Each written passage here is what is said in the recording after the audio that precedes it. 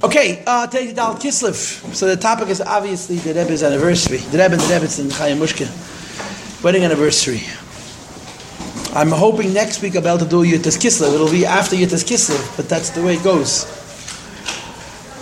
Today we'll do Dal Kislev, and B'lineder next week we'll do Yutas Kislev. Post facto, in anticipation of the Hanukkah vacation. How do I tell the story of the Rebbe and the Rebbetzins' wedding?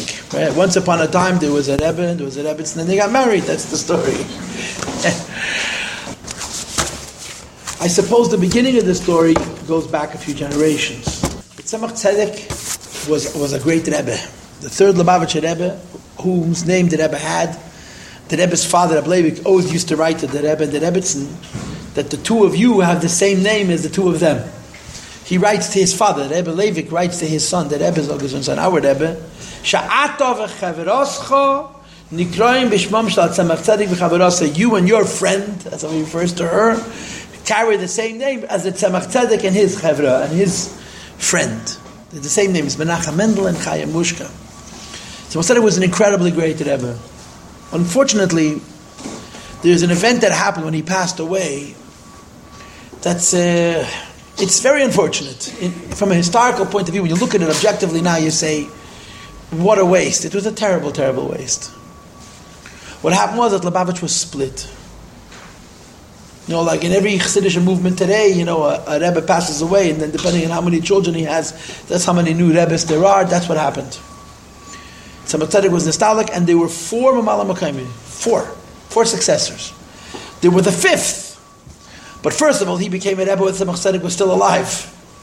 And second of all, he didn't become a Chabad Rebbe, he became a Polish Rebbe. He took on a whole different style. But the Tzemach Tzedek's Istalkus ushered in a division of Lubavitch, of Chabad, which would last more or less 50 years, maybe a little less.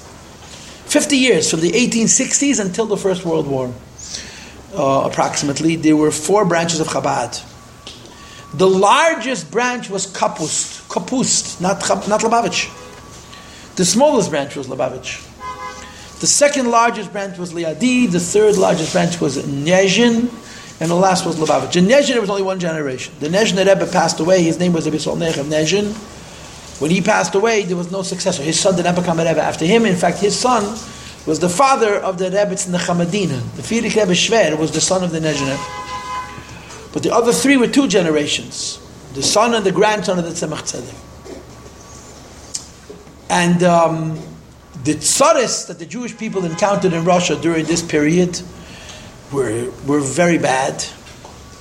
The only thing that you could say good about the tzaris that happened in the 1860s and the 1870s and the 1880s and the 1890s, that compared to the tzaris that would come the next generation, they paled and they were not a big deal. There's a lot of tzaris, and the split of Lubavitch didn't help. In other words, had Lubavitch remained unified, I mean, how could that have happened? If that would have happened, there would have been a different Eibishter and a different universe, and there's only one Eibishter, there's only one world, there's only one Teid, and there's only one Ratzon. What is what's supposed to be, whether we approve of it or not. But the fact was, Lubavitch was divided. And the result of the division was that each one of the four groups was weaker. You know, anytime you have an army, and you divide your forces into four, each quarter is weaker than they would be if they were joined with the other three. This is the risks you take when you divide your army, divide your forces. And that's what happened. The truth of the matter is, Lubavitch should have been divided into five. It should have been divided into five. Why five? Because there were five sons. Tzemach Tzedek had seven. One, I already told you, became a Polish Rebbe. This is our Friedrich Rebbe's mother's father. His name was Rabbi Yosef Yitzchok. The Friedrich Rebbe is named after him. One passed away before the Tzemach Tzedek. His name was Rabbi Yankiv. He was a Rav in Aral. We don't know much about him. He was a Choshev Erid, but he wasn't in the Madreg of the other brothers. Okay, four became Rebbes, and one didn't. Which one didn't become Rebbe? The one who was entitled to the position, the oldest. So the Baruch Shalom was a B'chor. He was the firstborn. And Al Pi Halacha, a B'chor is entitled to be Memala Mekayim Avesav if he's Roy. There's a din. If a king passes away, or a Kohen Gadol passes away, or anybody passes away, if his oldest son is Roy, he's Memala Mekayim. Ravash was entitled, the Baruch Shalom, that's our grandfather's grandfather, was entitled to be Memala Mekayim Aviv from a halachic perspective, and on and on and on. He was an Adam Gadol, he was Adam Kaddish. It's very interesting. Tzemach Tzedek had a lot of trouble in his own house. Why? He became a Rebbe. One of his children was still a chassid of the Alter Rebbe. Another one of his children remained a chassid of the Middle Rebbe. That's how it was. The Ravash knew the Alter Rebbe. He was 7 when the Alter Rebbe passed away. And the Frierdiker Rebbe says his entire life he was sad. His entire life he was sad. Because he never got over the loss of his great-grandfather. The Alter Rebbe was very, very close to his great-grandson, Ravash. He taught him things that he didn't teach anybody else. And he had a very special relationship with him. The Ravash was there because the Alter Rebbe's Petira. Ravash was one of the few people involved in the Alter Rebbe's... Remember, the Alter Rebbe was buried in a Jewish cemetery in Hadich. The Mishpacha was in Piene. The Alter Rebbe's Levaya probably didn't even have a minyan. It was done away. They took the Alter Rebbe's Guf Kaddish. 3 people went. The Tzemach Tzedek, and Reb Nochem, and the Ravash. Nochem was Tzemach Tzedek's brother-in-law, and the Rebbe Rasham. The Middle Rebbe wasn't around. The Middle Rebbe had gone away, as I told you the story the other day. So Ravash was the oldest. And he was very connected still to the Alter Rebbe. He was entitled to be B'Malam Makayim Aviv, and he wasn't. I'll get back to him in a moment. And the Ma'aril, Yehuda Leib, he was the second. He was a chassid of the Middle Rebbe's. For 15 years after the Middle Rebbe passed away, he remained a chassid of the Middle Rebbe's until something happened and he saw his father's Mesiras Nefesh. So he became a chassid of his own father. I told you the story. I think I told you the story. Tzemach Tzedek came back from Peterburg and said, you have to make a special dinner. I brought a new chassid from Peterburg. Who was the chassid? His own son, after 15 years. Now the Ravash should have been a Rebbe. Why wasn't he? Because the Tzemach Tzedek asked him not to. Tzemach Tzedek made his Mamal Mokum his youngest son. Tzemach Tzedek made his successor the Rebbe Marash. He wrote a tzavor. And this made people crazy, because the Rebbe Marash was so much younger than his brothers. The Rebbe Marash has nephews and nieces older than him. Many. He was a young man, he was 32 years old. His brothers were in their 50s and 60s. And the Tzemach Tzedek wrote in his tzavor that the Marash was Malam Makayme. And there was all kinds of stuff. There was what they call politics. I've never heard of politics. I mean, we don't know what that means, but in the olden days, they used to have politics. And the Marash became a Rebbe in Lubavitch, and he had the smallest Eilam, the smallest crowd. Unfortunately. The Ravash was entitled to be a Rebbe. The Tzemach Tzedek said to him, don't be a Rebbe. Please, I'm asking, don't be a Rebbe. And then he added some cryptic words, some riddle, some hint. He said, if you're not going to be a Rebbe, you'll get Pishnayim Beruch. The halacha is that a firstborn gets Pishnayim, gets double, or you divide, a man passes away. And he leaves 5 children, 5 sons, yeah? You divide the estate into 6 parts, not into 5 parts. And the Bechor gets 2 parts. Pishnayim Bechor L'Shei Motzei Lei. So Tzemach Tzedek told the Ravash, if you're not going to take Rabbist for now, you'll get your Pishnayim. You'll get your double. But you're going to have to wait 4 generations. He quoted a pasuk in Pashas Lech Lecha, V'dei Revi Yeshuvu Heinin. 4 generations that will come back to you. So what happened was, Tzemach Tzedek passes away.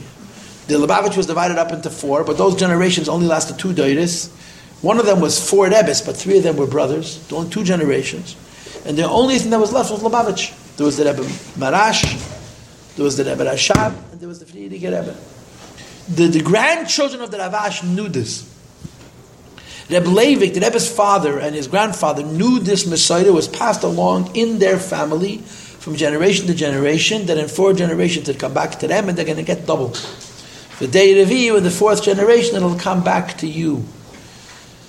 So the Shmua is, there's a lot of things that people say that are hard to prove and ascertain. And then there's some things that people say that are a little bit uncomfortable.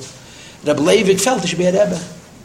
Why? He was the 4th generation from Tzemach Tzedek. Rebbe Baruch Shalom, Levi Yitzchak, Rebbe Baruch Shneir, and then Rebbe Leivik. When that didn't happen, the Levi did not become a Rebbe because the Chassidim didn't follow him. They followed the Frierdiker Rebbe. And the Rebbe became a Chassan, some Frierdiker Rebbe. So the Rebbe Leivik said he made a mistake. That when the Tzemach Tzedek said 4 generations, he didn't mean 4 generations from the Tzemach Tzedek, he meant 4 generations from the Ravash. Rebbe Levi Yitzchak, Baruch Shneir, Rebbe Levi Yitzchak, and then the Rebbe. And Rebbe Leivik, this is a fact, always talked about his son as the next Rebbe. And Chassidim wanted to lynch him. Because every Chassid believes his Rebbe is Mashiach. A Rebbe lives forever. And Rebbe Leivik would say, Pemalehi. Ich bin am Bechutner von Lubavitcher Rebbe, am der Bechutner der Rebbe, und mein Sohn wird sein, dem kommenden Rebbe, my son is the next Rebbe, and it was bad. Rebbe Leivik was not afraid of anybody, and he said exactly what he thought. And many anash had that experience where they would meet him and he would tell them straight, "Ich bin the mechutten, and my son is next." Go ahead. I always heard this. I don't know, maybe it's not from a true source, that the Rebbe's father is very opposed to him. I don't know if very opposed is the right word. There were complications in the shidduch. I'm going to maybe get to it a little bit. Nobody knows for sure, or nobody wants to say for sure. I've heard some very interesting things, some of which I'm comfortable repeating, and some of which I'm not comfortable repeating. But yeah, there was something. It wasn't pashut. The rumor is, this apparently is the truth, is that Rebbe Leivik knew that they would not have children. But there's more pratim, there's more details, which are a little bit harder to understand, which I'm not going to repeat. I'm just not repeating it. I've heard more rumors than I'm prepared to share. So that's the beginning of the story. In the family of the Rebbe's father, there was this knowledge that the Rebbe is going to come from them after 4 generations. Now, fast forward. The Rebbe was born, Yud Aleph Nisan Tov Reish Samach Beis, right? Our Rebbe was born the 11th day of Nisan, 1902. This was the golden age of Lubavitch. Why? The other Hasidus that began to wane. Kappas was not what it was. Liadi was still very strong. Nezhin was already over. And Lubavitch had this huge resurgence. And how many Lubavitcher boys carried the name Yisrael Nech? There's Aedis for Nezhin Echsidim. How many Lubavitcher boys carried the name Chaim Shnei Zalman? And there's Aedis for Liadi Echsidim. How many Lubavitcher boys carried the name Yehuda Leib? There's Aedis for Kappas Techsidim. In other words, when the Rebbe Rashab made Tem Chetmimim, everything went down into the same drain. All the other Chabadniks, there was take division with politic of idiots they weren't. They sent their children to learn on Lubavitch. And Tem Chetmimim brought the Tzemach Tzedek's Lubavitch back together, whatever was left of it. There was a lot of tzaras and a lot of halamas v'esteinim, but nevertheless, Tem Chetmimim brought it back together, brought back the Chavila, the tzroir, the pekel, the package of Lubavitch back together. The Rebbe was born Tafresh Samach Beis. If the Rebbe had come to Tem Chetmimim as a 12-year-old, he would have been ahead of anybody else. As a 13-year-old, the Rebbe was never in Lubavitch. He never stepped foot in the city of Lubavitch. Ad kedei kach, I heard this from Rabbi Groner, myself. I think I have a tape of it. That when the Rebbe became Rebbe, the Rebbe asked they should make him a stationary. The Rebbe used to use the stationery of the different moistus, Machen, Americans, and Kos. Used the station the feed Rebbe gave him. But the morning after, Yud Shvat was Wednesday night. Thursday morning, the Rebbe comes into the 770, and with a smile says, "Nu, Daftach Machen Anayim Blank, if they make a new stationery." So they told the Rebbe, "What do you want on the stationery?" The Rebbe says, "You'll prepare it and I'll fix it." So what did they do? They took the Frierdiker Rebbe stationery and they changed the name. Grand Rabbi, Ein Kleinigkeit. But by the time the Rebbe was done with it, there was nothing left of the original. And one of the things was, the Rebbe said, you can't put the word Lubavitch on it. And can you imagine a Lubavitcher Rebbe doesn't put in the stationery the word Lubavitch? And the Maskirim were really disturbed. So in the beginning, the Pshara was, it didn't say Min Lubavitch, it said Lubavitch. Not from Lubavitch, but the word Lubavitch was left on the stationery. The Rebbe station doesn't even say Rebbe, it just says his name. So this is his name. Then the Rebbe made them do all the work, and then he undid everything that they did. The Rebbe's name and the phone number and the address of 770 Mergonisht.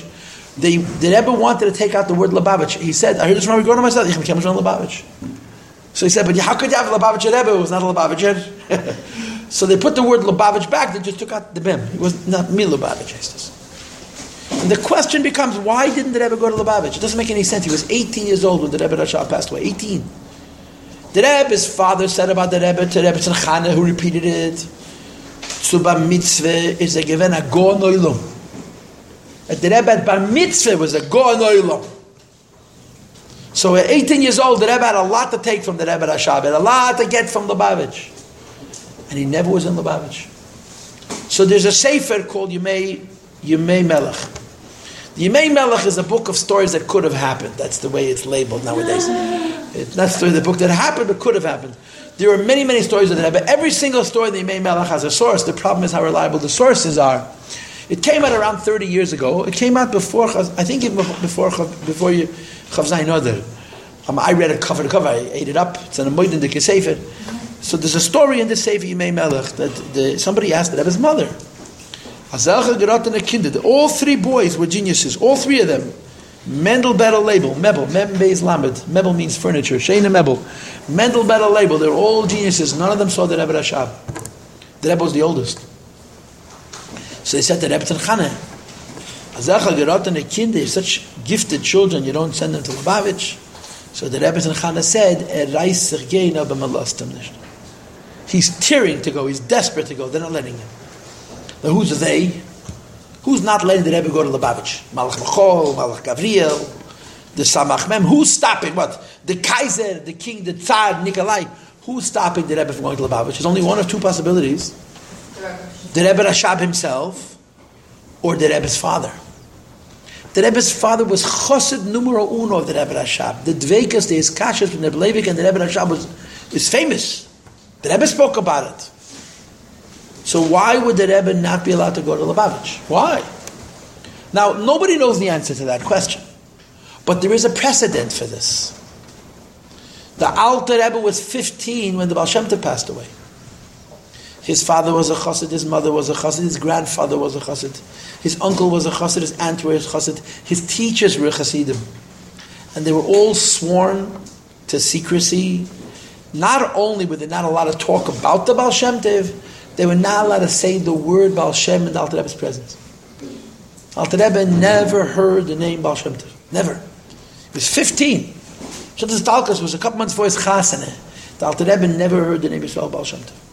As the 3-year-old, the Baal Shem Tov gave him a haircut, and they dreid him a cup until they told him it is Azede. But the Alter Rebbe was prevented from being the Baal Shem Tov. And the Frierdiker Rebbe tells the story in his Rishimis that the Baal Shem Tov called in the Mezitcher Magid. And he said to the Mezitcher Magid, you should know that there's a Neshama Chadash on this world, there's a new soul on this world. And he told him the whole story about how this Neshama Chadash, Alter Rebbe was called the Neshama Chadash, came down into this world, the Gan Tzariches, and he said to him the following. The Baal Shem Tov said to the Mezitcher Magid, quote, Ich hab gehat Mesiras Nefesh, soll mich nicht kennen. I had Mesiras Nefesh that he shouldn't know me. Is deiner. He's yours. The Baal Shem Tov told us to the Magid about the Alter Rebbe. Aber du wirst davon warten, soll kommen von sich allein. You can't go look for him. He has to come on his own. And the Alter Rebbe came, the Alter Rebbe left, and he forgot a shmata, he went back for a shmata, so he had to come back into the Beis Medrash a second time, and then he decided to stay. So this is the hasbara that people, nobody wants to say it official, because no one knows for sure, but the fact that the Rebbe did not meet the Rebbe Rashab is really odd. It doesn't make sense. It doesn't make sense. The Rebbe was prevented from saying the Rebbe Rashab. There was a chassid who lived here in America, who was a very big chassid, a very great chassid. His name was Rebbe Shmuel Levittin. He was known stam as Rebbe Shmuel. He was a very big chassid. Rebbe Shmuel Levittin once walked, as chassidim go, he was the closest thing to the Rebbe. The Rebbe chatted with him. The Rebbe didn't chat with anybody. The Rebbe didn't schmooze with anybody. The Frierdiker Rebbe used to schmooze with people. The Rebbe didn't really sit around and schmooze. I mean, maybe they say Chadakov, Yaman Gardetsky. The Rebbe was not a kind of guy, kind of a Rebbe who engaged with his chassidim on a personal level. Rebbe Shmuel was to a very great extent the exception. Rebbe Shmuel walked out of the Rebbe's room shaking. They saw he was very upset. And they said to Rebbe Shmuel, what did the Rebbe say that's so upsetting? He says, the Rebbe just told me that he's happy he never saw the Rashab. Rebbe Shmuel was in Lubavitch. The Rebbe once told somebody, Rebbe Shmuel was in Lubavitch listening to the Rebbe Rashab say Chassidus before I was born, the Rebbe once said. Rebbe Shmuel was an old chassid, and Rebbe Shmuel was in Lubavitch, and Rebbe Shmuel couldn't believe that the Rebbe would make such a statement, that he's happy he didn't meet the Rebbe Rashab, and he explained why. If I had met the Rebbe Rashab, it would have disturbed my bond, my connection to the Frierdiker Rebbe, to the Rebbe the Shver, to the Rebbe's Rebbe. So this is history. These are facts, right? The explanation of the facts are, as they say in the real world, neither here nor there. But the fact of the matter is, the Rebbe was never in the Lubavitch.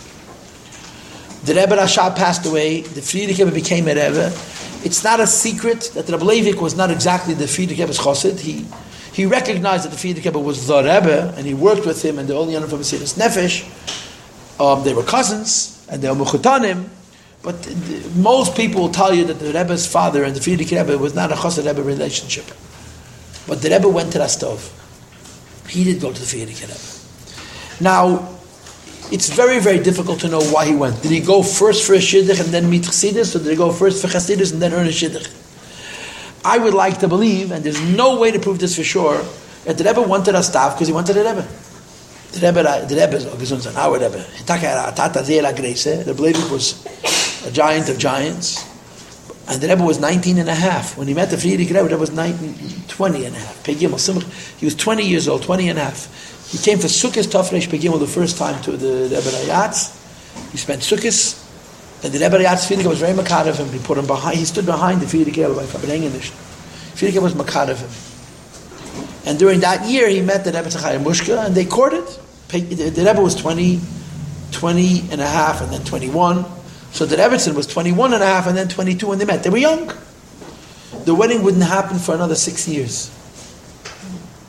But initially they met in 1923, the Rebbe and the Rebbetzin met. And we know this from letters, which are now in print. And the Friedrich Rebbe writes to his wife, to his daughter, to the Rebbe Tzachaya Mushka. And the letter written from the summertime, from Tammuz, he says, we spent a week together, he writes. The Friedrich Rebbe writes in the letter, this week I diligently studied the Torah of Mendel. Torah's Mendel. And he writes, I think I understand them a little. Friedrich Rebbe writes, I think I understand them a little. We spent the whole week together, the three of them. That means the Friedrich Rebbe and the Rebbe and the Rashag. And every day they walked for a few hours and they talked. The Friedrich Rebbe writes to his daughter, the way our home operates, the way our house is, he never saw such a house. The Friedrich Rebbe, if Rebbetzin Chana would have seen that letter, she probably would have taken issue. But that's what he writes. The way our house operates, I'm assuming it means how peaceful and loving and open it was. He's never seen such a home. And he writes, his feelings are completely different than they were 6 months ago. So this tells us that 6 months before he had visited another time, and that it was uncomfortable. We know from sources, and again, I don't know how reliable, but Bet 11 brings it down, that the Rebbe was in Rostov a second time in the winter. He came for Sukkot, came again in the winter, and by Hashgacha Pratis, and this is more than Hashgacha Pratis, this is Hashgacha Pratis, the two Shabbos the Rebbe was in Rostov that winter, the Friedrich Rebbe said to my Morim, that are word for word, the Maimer Bossi Legani from Tafshin Yud. Wort in word, word for word. The two Shabbos, the second time the Rebbe met the Friedrich Rebbe, the Friedrich Rebbe said to my Morim, Pashas Boyim, Pashas Beshalach, the first Shabbos said, the 10 Perakim, which by us divided into 2 Maimarim. The second Shabbat, he said the second 10 Perakim, which is again by us divided up into 2 Maimarim. And it's word for word Maimarim that 27 years later the Rebbe Rayatz would give out for Yom Mistalkusei. And it's compelling. It's almost disturbing how precise this is. So the Shidduch was introduced early. And a lot of people came with the Shidduch. There's an old English expression, success has 1,000 fathers and failure is an orphan. The Rebbe's Shidduch apparently was a success because there's 1 million people take credit for the Shidduch. One of the people who deserved some of the credit was Rebbe L'chaim Altois, who was a big chassid. He was a Nikolayev. Our Rebbe was born in Nikolai. Our Rebbe's grandfather, Rebbe Tzirchane, was the daughter of the Nikolayev Rav. Rebbe Leivik spent 7 years after his chasana, or more, 10 years in Nikolayev. The Rebbe spent his 7 formative years, 7 early years of the Rebbe's life. The Rebbe lived in Nikolayev. Rebbe L'chaim knew him from then, Rebbe Chaim knew him from later, and he came to the Friedrich Rebbe with the idea. Apparently he introduced the Rebbe to the Friedrich Rebbe. And then the trouble started. I don't know what the trouble is. Again, the shmua is that the Rebbe's father was an issue, there won't be any children. And there's all kinds of stories about what happened consequent to that, subsequent to that. One of them is that the Rebbe said to his own father, the Rebbe said to his father, oh, but the Rebbe veist das soichet. You're saying that this is not a good shidduch, there won't be children. The Rebbe knows what you know. If you know it, the Friedrich Rebbe for sure knows it. And the Friedrich Rebbe nevertheless wants the shidduch. No? So if the Rebbe wants the shidduch, it's mustama a good thing. The Rebbe was partially arguing with his father. The real truth is, and I think this has been confirmed, is that the Rebbe's shatchen was the Rebbe Rashab. Not the Friedrich Rebbe.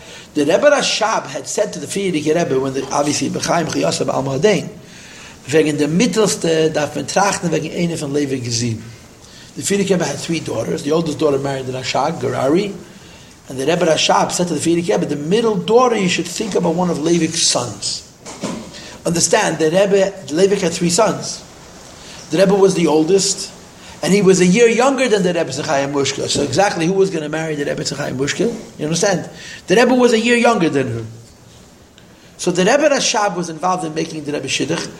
It's also known, I think this is also considered a fact, that after Sheva Brachas, in Tafresh Beitas, when the Rebbe finally got married, the Rebbe Rayat sent a telegram asking a chassid to go to Rostov, go to his father's teen in Rostov, and to say, Dein Rotzen hat sich ausgeführt. What you wanted, we carried through. The Rebbe Rashab was the one who originally proposed the Shidduch, but in Rebbe Chaim Mushka, he called her the mittelste Tochter, the middle daughter, and the Rebbe, the Leivik's son, the Rebbe. The Rebbe Zog is an our Rebbe.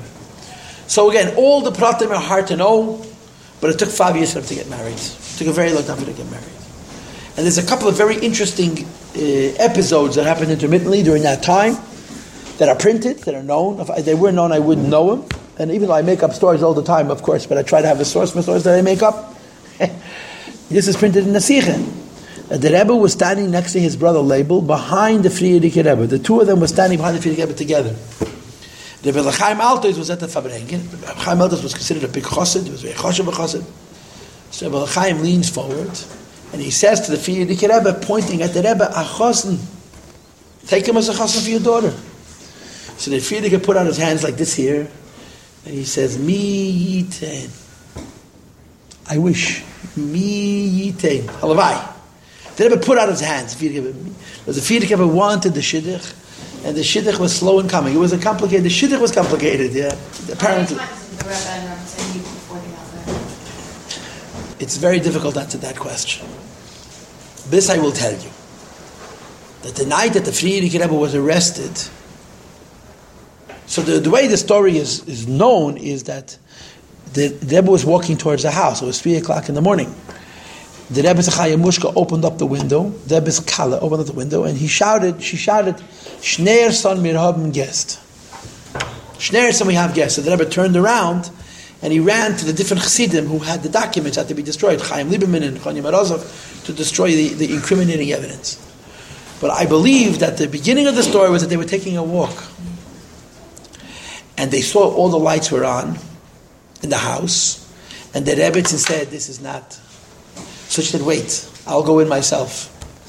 And the Rebbe, Zamaduchman, once got by Fabrengen, Yudbis Tammuz, and he was shikir. He said, if not for the Rebbe, there would not have been Yudbis Tammuz, our Rebbe. And the Rebbe turned to him and he said to him, Noch nish gekommen die Zeit zu Megala sein. The time to reveal that has not yet come. And there's nobody to tell the story. There's a story that we don't know. How the Rebbe saved the Frierdiker Rebbe's life. But that night, the Rebbe ran away. He didn't come into the house. And he did what he had to do. He went to the people who had the documents. Later that night, they were both arrested. But they managed to destroy all the incriminating evidence intermittently because the Rebbe came and warned them that they had been by the Frierdiker Rebbe to arrest him. Anyway, the Frierdiker Rebbe leaves Russia after going to jail and coming out of jail. We all know that story. And when the Frierdiker Rebbe left Russia, so did the Rebbe. And there's a story connected to that as well. When the Rebbe wanted to leave Russia, the Frierdiker Rebbe was leaving Russia. So Kodim Kol, he was not thrilled to leave Russia. The Frierdiker Rebbe was not thrilled to leave Russia. The Frierdiker Rebbe wasn't happy with leaving Russia. He left Russia because he had no choice. He always felt that his home was Russia and his Hasidim were the Russians, not the Polish and not the Americans. But the Eibishter Gefiert, the Eibishter led him, but he wasn't happy to go. And he made all kinds of conditions. Amongst the conditions were that he's taking along all of his Svarim, all of his library, which was the whole politics, but they agreed. And the other condition was that he could take his entire family, and they agreed to that too.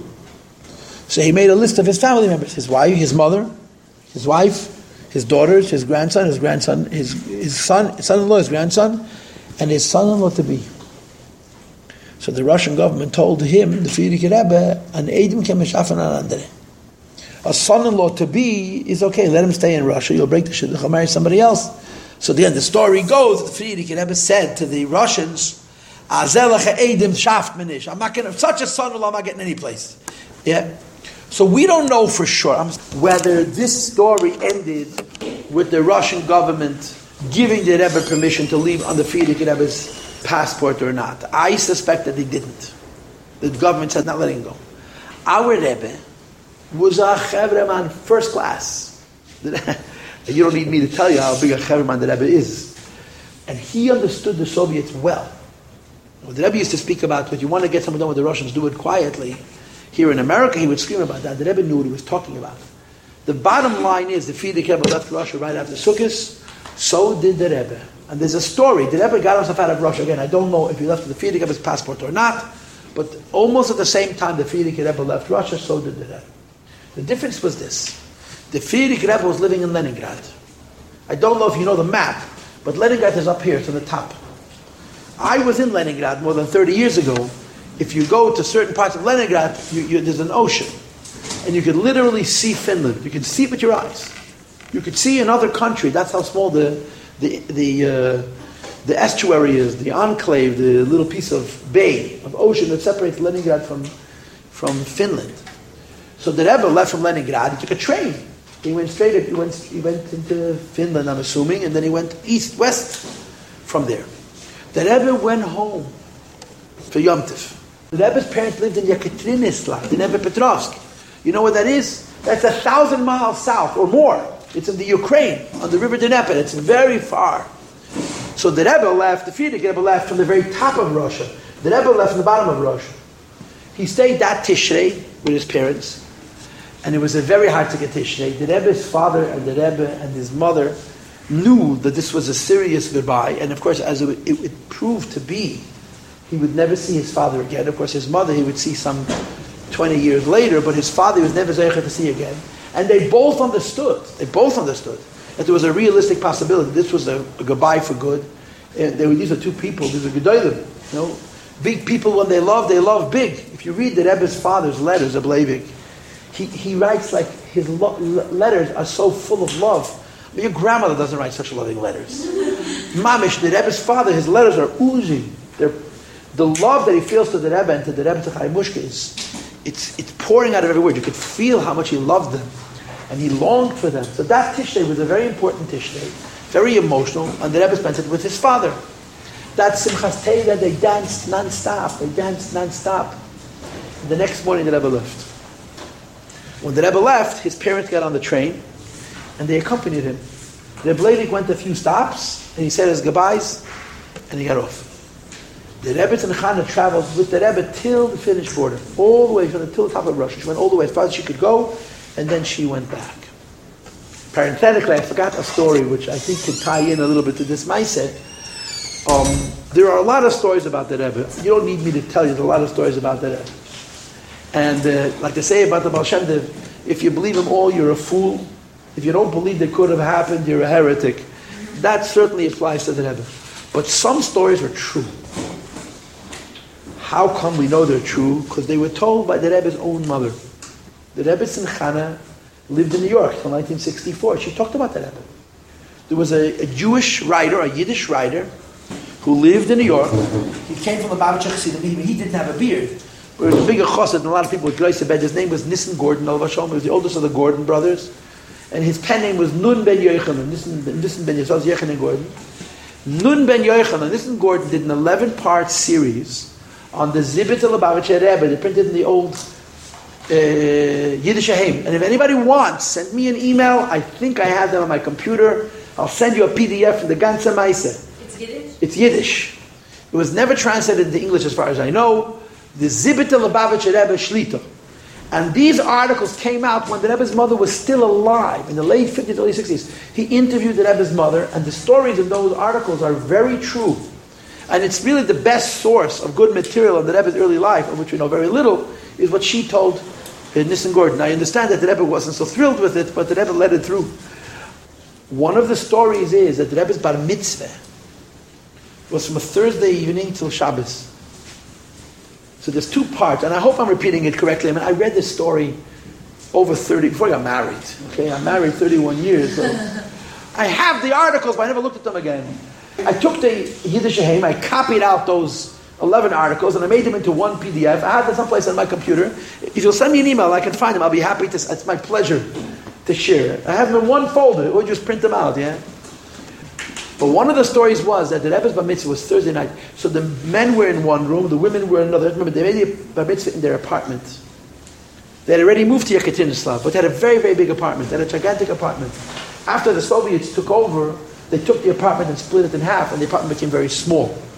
But they took the apartment in Yekaterinoslavl, they took a gigantic apartment, So there was enough room for everybody. They had hundreds of guests. The men were in one part of the house, and the women were in another part of the house. The Rebbe said his Torah, his drasha, whatever it was, a maimetzah, ani and nigal was. When the Rebbe finished, this was Thursday evening, the Rebbe started to cry. And he cried so heavily, he was a 13-year-old, that the entire room cried with him. The Rebbe said she was in the other room and she was trying to figure out what's going on. Now there's a shmua, and the Rebbe writes. The Rebbe's father kept on asking the Rebbe for something, beginning from that Thursday. And the Rebbe wouldn't agree. Now the Rebbe's mother could have known what that was. But the way Nun ben Yochanan tells the story, we don't know what the discussion was. But the Rebbe's father wanted something from the Rebbe, and the Rebbe wasn't agreeing, was not acquiescing, was not agreeing. Till Motzei Shabbos, from Thursday night to Motzei Shabbos, that's 2 days. Motzei Shabbos, the Rebbe finally agreed to what it was that his father was asking him to do. And then that Motzei Shabbos was so freilich, you have no idea. So Nun ben Yochanan speculates, who knows? Maybe the discussion then was already about the Rebbe. But the Rebbe's mother probably had some idea what the discussion was, but she doesn't tell him. She just says that the Rebbe Levi wanted something from the Rebbe, and the Rebbe wouldn't agree. They would not agree. And the Rebbe Levi was mafzir. He asked again and again and again over the course of 2 whole days. Motzei Shabbos, finally the Rebbe agreed, and then there was a moedin de kesimcha in the house. Again, I don't know. Yochanan Gordon says, Nissen writes, we don't know what it was, but maybe it was that the Rebbe should, again, at the Bar Mitzvah Yingele, to agree to the Inyan of the Siyas, to be a Rebbe. So, this is just a story that I'm sharing, because you're probably not going to hear it from anybody else. If you send me an email, I'll send you the Yiddish Shehem, and if I've told the story incorrectly, you'll come back tomorrow and tell me what I said wrong. Because I saw the story of a third. It's not the kind of story you forget, this is one of those special stories. Anyway, the Rebbe's mother accompanied the Rebbe all through Russia. And they traveled overnight. To travel from Yekaterinslav to the Finnish border to Leningrad was probably 2 days, maybe 48 hours on the train. Trains don't move that fast. They move faster than cars, but they don't move that fast, especially then. And the Rebbe got up in the morning, stood up, and put on his tefillin. On a Soviet train in 1927. You could get lynched for that. You could get lynched for being a Jew, let alone for putting on film. The Rebbe's mother said, I was filled with fear. The Rebbe made believe he had no idea where he was. He stood up and he put on film. And the Rebbe's mother said, suddenly Russian Goyim got up from their seats and they made a circle around the Rebbe to block that people shouldn't see. And they stood there for the duration of the davening. The entire time that the Rebbe davened, a bunch of Goyim created a mechitza around the Rebbe that nobody should see what the Rebbe was doing until the Rebbe, this is the story, the Rebbe's mother was a witness until the Rebbe finished the davening and he took off his tefillin and he sat down and the Goyim went and sat down. A meise pille ployim mamish. Anyway, the Rebbe of course crosses the Russian border into Finland and then he makes his way west. I think he went into Finland. What's the name of the capital of Finland? Does anybody remember? Helsinki. Very good. And then he made his way west. West means towards Riga, Latvia, where the Frierdiker Rebbe was. The Rebbe joined the Frierdiker Rebbe in Latvia, and they were planning a wedding. The wedding wouldn't take place for a year. The wedding took place for a whole year. Now, there's a lot of reasons why the wedding didn't take place. One of the reasons that we know is that the Rebbe's parents were hoping to come to the wedding, and they kept on delaying it because they were trying to ask for a visa to leave for a visit to Latvia, and the Russians wouldn't give them that permission. And when it was clear that it wasn't going to happen, they made the wedding, but that took a long time. There's also evidence that there was still trouble. The Rebbe's father and the Frierdiker Rebbe were still at odds about certain things when they gave to the Rebbe. And this delayed the chasna. Again, there's things that I've heard that I'm not repeating. That even after the Rebbe had left Russia, there was still some discussion that maybe the shidduch would be broken for this reason, which we're not going to get into at all. And then the last reason was, there was no money. The Frierdiker Rebbe wanted the Rebbe's wedding to be the grandest event in all of Europe. And it was. And he had no money. A Yid in Eretz Yisrael, a big chassid, his name is Avraham Parish, he was a poor Jew, was walking on an old train track, old British train track, someplace in Eretz Yisrael, and he came across a bag of gold coins that was worth then thousands and thousands of dollars. He took the bag, he went straight to the bank, didn't even go home. And he asked how much each one of these coins worth. They gave him a price. He liquidated all of that gold into cash, and he wired the last dime to the Frierdiker Rebbe. Didn't take for himself a penny. And Chassidim told him, you idiot, you're such a poor person, you could have kept 5%. And most people give 10%, 20%.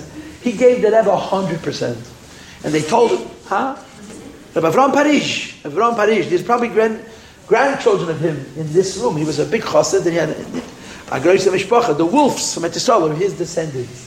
Rabbi Ephraim Wolf was his son-in-law. He was a very big mukusha. That was his thing. He was a very hard chassid, a big mukusha. And people told him what kind of fool he was, and he says, no, I wish I was a bigger fool, I'd be a bigger chassid. Something to that effect. That money made the Rebbe's chassid. You imagine this chus? A Yid could have made himself rich. He sent the money to Frierdiker Rebbe, and the Frierdiker made the chasana that he wanted to make for the Rebbe. But it took more than a year. Now, of course, technically what happened was the Frierdiker Rebbe was given immigration rights in Riga.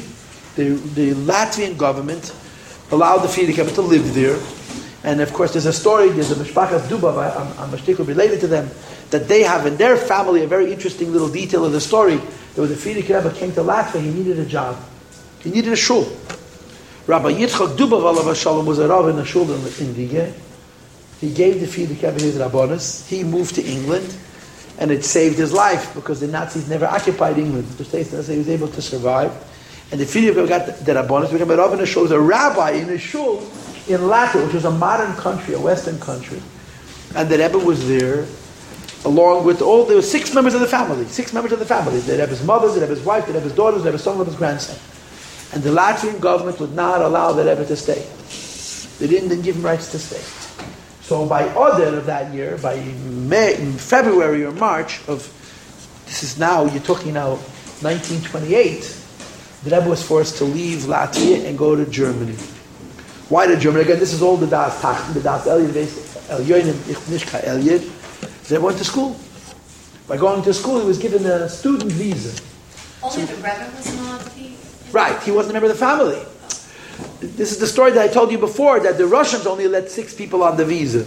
The Rebbe, I'm assuming he got out on his own way, but the Latvian government said to the Rebbe, you are not a member of the family, we never gave you the immigration permit, the immigration exception that they gave the Frierdiker Rebbe. The Rebbe Chadum was a big Lubavitcher chassid. He was a member of the parliament. He got the Frierdiker Rebbe out of Russia, and he got his government to agree to take the Frierdiker Rebbe. But not all the Lubavitcher chassidim in the world, you understand? So the Rebbe had to move to Berlin. And he lived in Berlin for a year, till the chasana.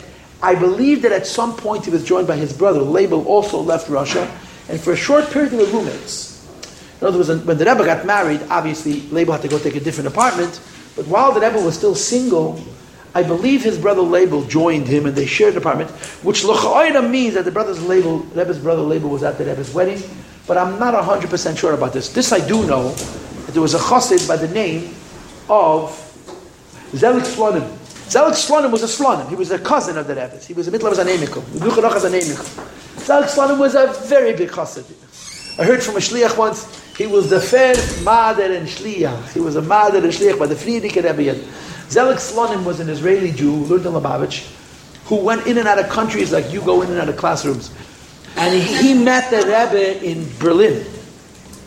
And he said to the Rebbe, I really want to be at the Chassaneh, but I can't get a visa. He was an Israeli. Israel was Palestine. It was British. After World War I, it was the British. So the Rebbe went with him to the immigration office. He tells the story. The Rebbe went with me to help me get papers. I should be able to go to his Chassaneh. That's very personal. Zelik Slonim. The Rebbe was in Berlin. He was in Berlin. And he was by the Rebbe's Chassaneh. He sent the Rebbe a gift. They had a very special relationship. And then when the Rebbe became a Rebbe, he was the Rebbe's Chassid without any pshara.